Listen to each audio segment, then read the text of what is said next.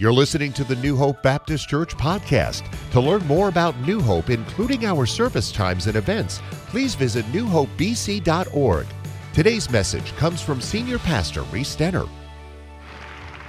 I want you to turn to 2 Samuel chapter 9. We've got a really interesting story today about Prince Mephibosheth. His name is awkward to say. I've said it already about 24 times this morning. And to be honest, his personality, I got most of them right as well, but his personality is quite awkward as well. And we agreed last week that we would probably want to invite someone like Abigail to Thanksgiving. She's just this magnificent woman. We'd probably, even if we couldn't see her, we'd go to DoorDash just to get Abigail to send us some food at Thanksgiving. Wonderful woman. Now, I'm not so sure how we all feel about Mephibosheth when we tell his story, but it's a story that certainly touches the heart and makes us think about things. So 2 Samuel chapter 9, David asked, this is a great question to ask, is there anyone still left in the house of Saul to whom I can show kindness for Jonathan's sake? In other words, like, how can I bless my enemies? Now there was a servant of Saul's household named Ziba. They summoned him to appear before David, and the king said to him, "Are you Ziba?"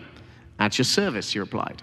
The king asked, "Is there no one alive from the house of Saul to whom I can show God's kindness?" Ziba answered, I like that phrase, God's kindness. Ziba answered the king, "There is still a son of Jonathan. He's lame in both feet." I wonder if he was being a bit nasty here. Yeah, you don't really want to bother with him. Read on. "Where is he?" the king asked. Ziba answered, "He is at the house of Makir, son of Ammiel, in Lo Debar," which literally means no pasture. Where is he? He's in the middle of nowhere. He's a nowhere man. He's a broken and forgotten prince. You don't want to bother with him. And I wonder whether that's a picture of a church without hope, that we've lost our way and lost our vision. May the Lord restore that even today. So verse 5, King David had him brought from Lo Debar, no pasture, from the house of Makir, son of Ammiel. When Mephibosheth, son of Jonathan, the son of Saul, came to David, he bowed down to pay him honor and David said, "Mephibosheth, at your service," he replied. "Don't be afraid," David said to him, "for I will surely show you kindness for the sake of your father Jonathan. I will restore to you all the land that belonged to your grandfather Saul, and you will always eat at my table." Mephibosheth bowed down and said, "What is your servant that you should notice a dead dog like me?" I think I want to say at that point, ouch. There's obviously a bit of a chip on the shoulder there. Then the king summoned Ziba, Saul's steward, and said to him, "I've given your master's grandson everything that belonged to Saul and his family. You and your sons and your servants are to farm the land for him and bring in the crops so that your master's grandson may be provided for. And Mephibosheth, grandson of your master, will always eat at my table." Now Ziba had 15 sons and 20 servants. The Bible is full of detail like that because it's true and real history. Then Ziba said to the king, "Your servant will do whatever my lord the king commands his servants to do." So Mephibosheth ate at David's table like one of the king's sons. Mephibosheth had a young son called Mika, and all the members of Ziba's household were servants of Mephibosheth. Here's the last verse. "And Mephibosheth lived in Jerusalem because he always ate at the king's table. He was lame in both feet." Well, let me have a good look at you all this morning. It's good to be gathered in God's house today as God's redeemed people today. Amen. And yes, every one of us brings some kind of issue in the room from time to time. I hope that we prepare ourselves to worship and we confess our sins in our preparation for worship. We have that wonderful family group hour to get us prepared and ready to go. But I think you would agree with me that there are some days you'd say everything's great, and other days you'd say, I'm bringing something into the room today. Let's make this place, this altar, a place where we find his transformation and healing for God to work in our lives. By his stripes we are healed, but we also struggle as well. Mephibosheth will eat at the king's table, but you know something? When he eats at the king's table, he also brings a bunch of problems too. Let's look at the first one, and this is kind of a long first point, but it's really just telling the story. Mephibosheth is the son of Prince Jonathan, do you agree with me? We just read this, who died in battle alongside his grandfather Saul, who had rejected God and was under his judgment. Prince Mephibosheth lived in a time when those who went before him were messing things up. It was a time of judgment. Things were going badly. Some princes thrive and some princes don't. Some princes serve, some princes are self-seeking. Do you have problems today? Do we bring problems in the house today? Do you have issues that are so strong in your life that it's hard to get past that? Secondly, there's more. Mephibosheth was physically disabled through a childhood accident on a traumatic day. Much earlier in this narrative, the story is told in chapter 4, verse 4, 5 chapters before. Jonathan, son of Saul, had a son who was lame in both feet. He was 5 years old when the news came about Saul, and Jonathan came from Jezreel. His nurse picked him up and fled, but as she hurried to leave, he fell and became disabled. His name was, say his name, everyone, if you can, Mephibosheth. Friends, this is a truly sad story. A little 5-year-old boy. Lord bless the children. This is just a moment, and I had a chat with Pastoral Al about this, just to sort of chat about this, just parking out here for a moment or two. It's good to recognize that physical challenges in our life can be very significant. And maybe they define us, or maybe they don't define us. No one gives a finer example of how to overcome adversity than our dear brother Al Mead. And we posted out his testimony the other day.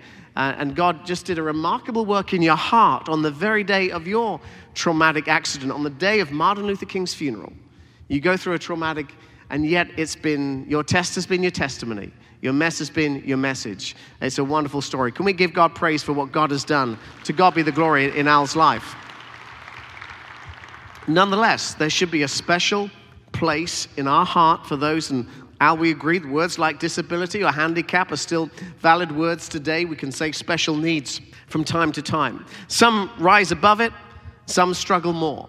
And I just want to say, friend, there may be a physical diagnosis in you or in your family that's quite a big deal in your life right now. In fact, I want to invite us to come and pray at the altar. And if you can't pray at the altar, we'd love to pray for you wherever you are as well. In fact, by definition, you may not even be able to make it to the altar. There may be someone listening on the radio or online right now, and literally, you have not been able to get out of the house for a long, long time. Perhaps you had a stroke, or you've not been able to walk. It may be something to do with your mobility. My former secretary in the UK for 13 years had a husband who was registered blind. And so he wasn't born blind, but he became a father, and then he went blind. And he said to me that after about 7 or 8 years, the disability took on another level of actually affecting you psychologically. It's possible when you're experiencing something like that your world just kind of comes in a little bit more. And one day, he was sat in his room. One of the kids walked in and said, "Dad, what you doing sitting in the dark? What are you doing sitting in the dark?" And he said, just at that point, the word came into his mind, "I'm a man who sits in the dark, in a room in the dark." And it reminded him that his life had changed significantly. I hope that God gives us great tenderness to one another. Maybe sometimes we can get hard-hearted. Maybe sometimes we can look by and not notice the physical needs around us. Some folks are so discouraged that even helpers get pushed away, and it makes it even worse. Maybe you're the carer, and it's harder for you because you're the loved one, you're the one who's doing the caring, and you sometimes get the brunt of that along the way. It touches the heart, though, especially when it affects the young. And Pastor Al, were you 8 or 9 years old? I don't recall. 9 years old when that took place. We live in a fallen world, but I'm telling you what, the king is going to invite Mephibosheth to his table. The third thing I want to say is, Mephibosheth let himself go. How do we know that? It's in the scripture in verse 24 of chapter 19. Mephibosheth, Saul's grandson, also went to meet the king. So this is 10 chapters on for our reading. In between is the rebellion of Absalom that we studied for a couple of weeks very, very recently. And so something terrible has taken place in the nation. Something clearly has, turfed everything up. And so we read that Mephibosheth, Saul's grandson, also went to meet the king. He had not taken care of his feet or trimmed his mustache. Let me have a good look around right now. Or washed his clothes from the day the king left until the day he returned safely. So let me pause there and say this is sometime later. The Absalom uprising caused great instability in Israel, and we see a personal cost here in the life of Mephibosheth. Absalom didn't care. He murdered Israelites. He assaulted women. He didn't care. Mephibosheth was caught in the middle, and he was not able to flee.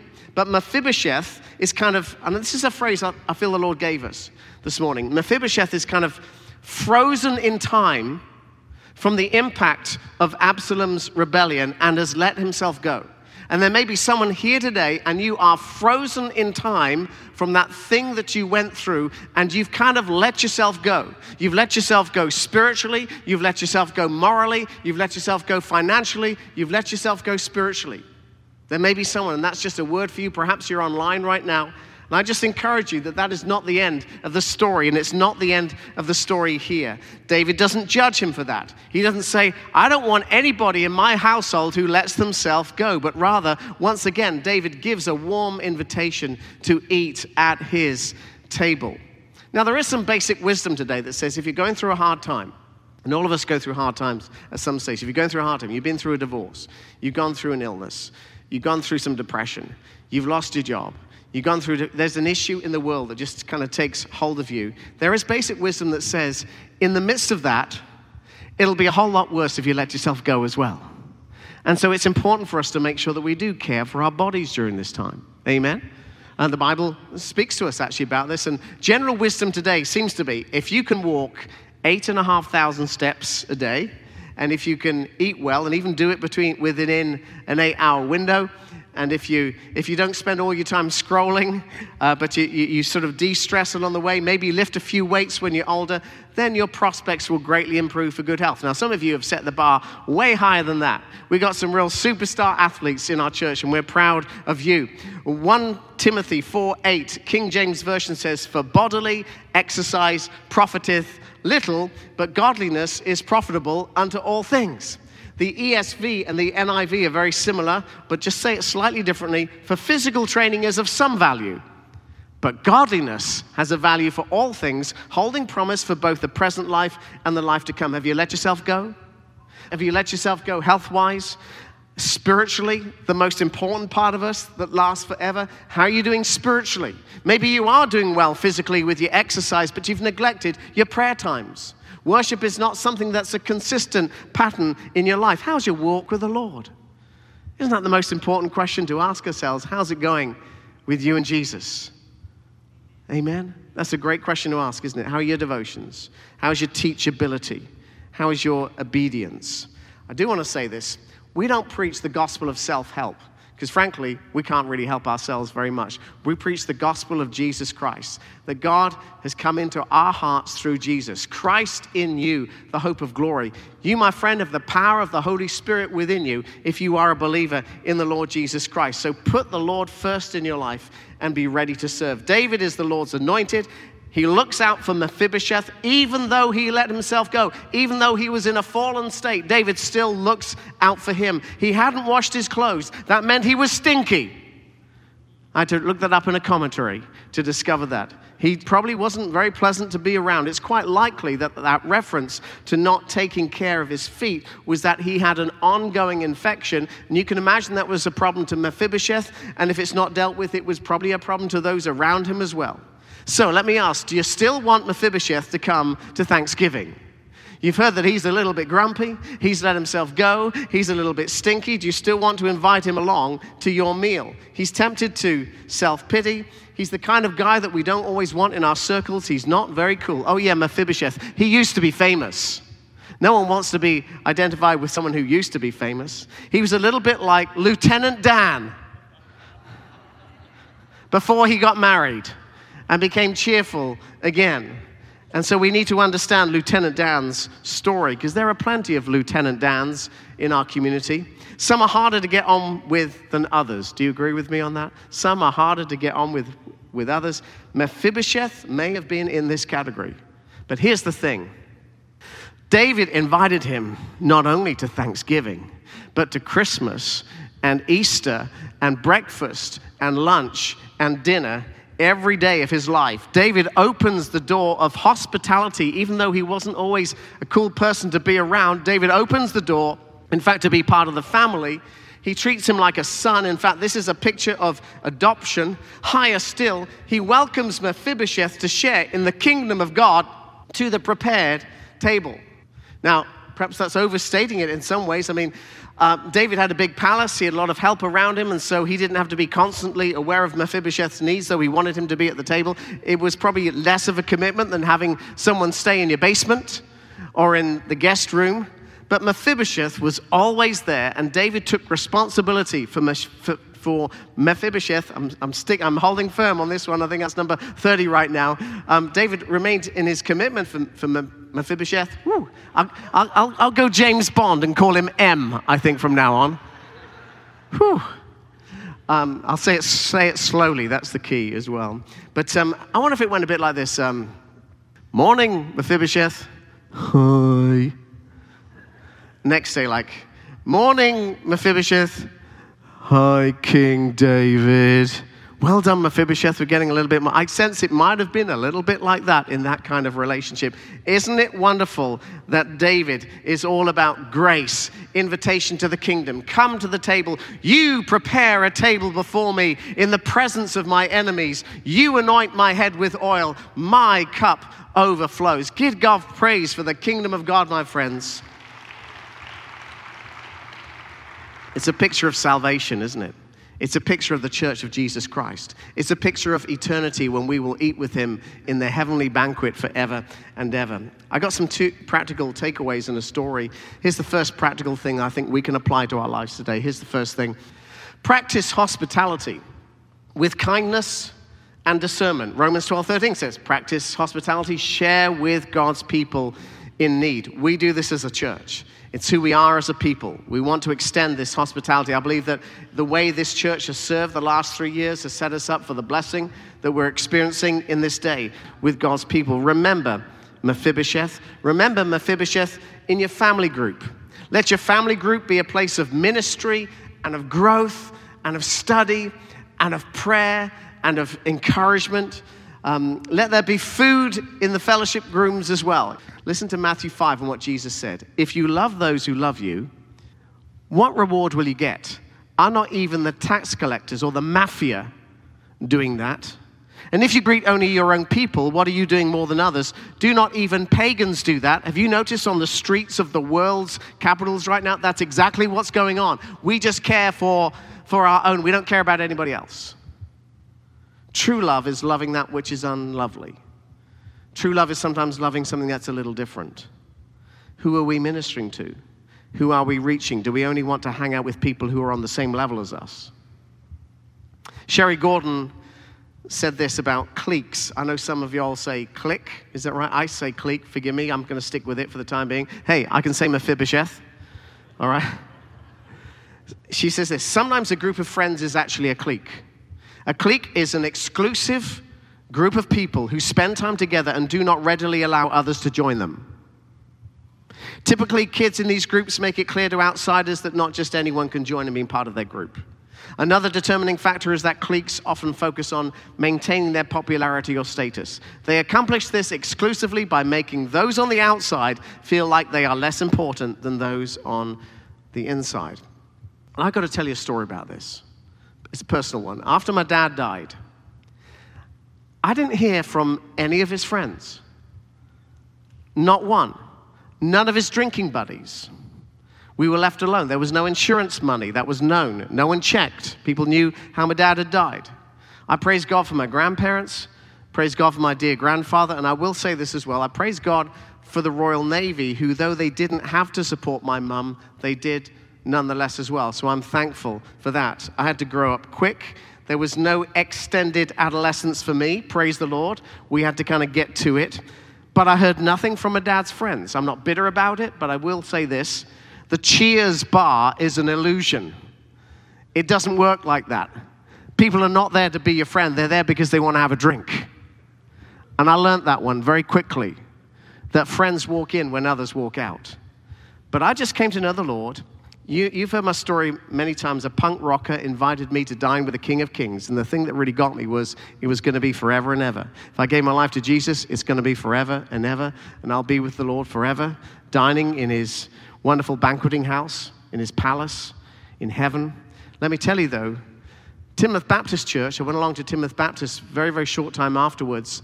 The men of the church treated me like a son. And they kind of open their homes and their hearts to me. My mum came along to the church. My first day as a pastor, I baptized her. And she's still in that church 45 years later. It's a privilege to sup with you, my friends, at the King's table, because you are my family, and we are family with one another. Amen. I give God praise and thank him.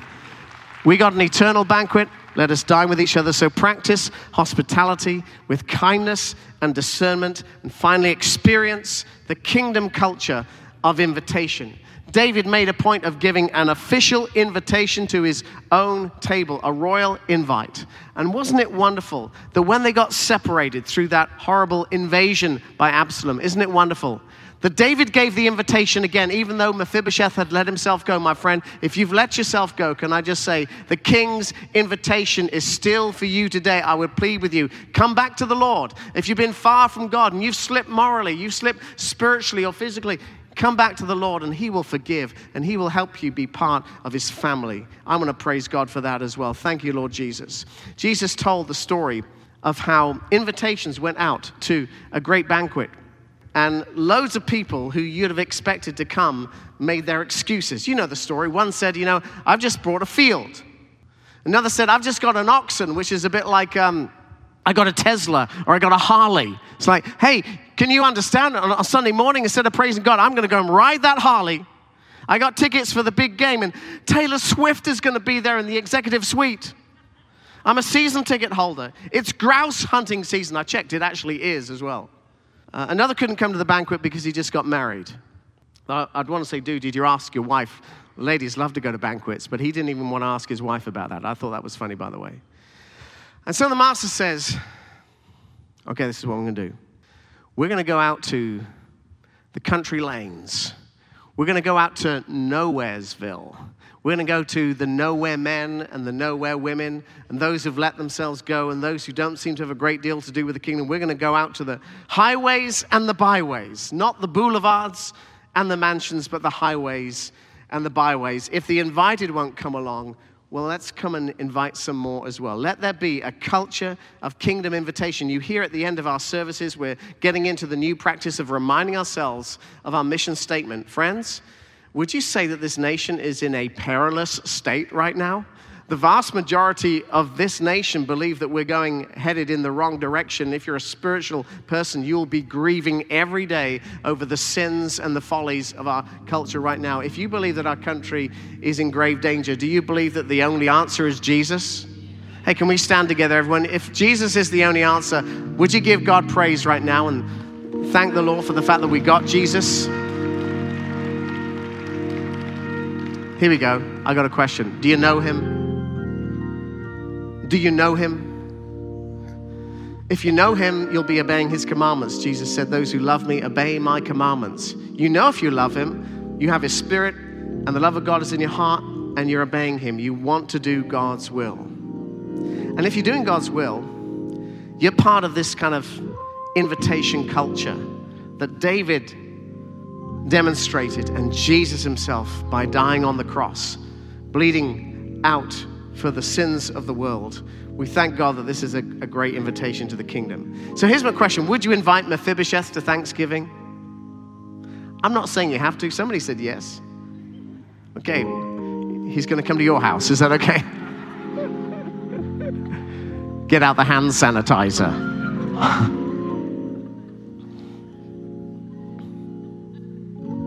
Sometimes that's how it works, isn't it? It's like, hello, ooh. Somebody's issue just manifested in your atmosphere. But God will give us discernment, and he will give us the grace and the kindness. And if this world is lost right now, it means that the people we're trying to reach are acting lost right now as well. And that's the challenge, isn't it? We're trying to turn atheists into missionaries. And only God can do that by his Holy Spirit. I just want to give one final encouragement, and then we're going to come to the altar. We're going to pray for the sick as well. We're going to pray for our nation. Can you remember that Jesus said, encouraged us to come to him. Behold, I stand at the door and knock. If anyone, hears my voice and opens the door, I will come in and eat with him. Can I just encourage you? Jesus invites you to the banquet today, my friends. And let us also do the same. Thank you for listening. Be sure to rate us and hit subscribe to hear more encouraging podcasts from New Hope Baptist Church. For more information, visit us online at newhopebc.org.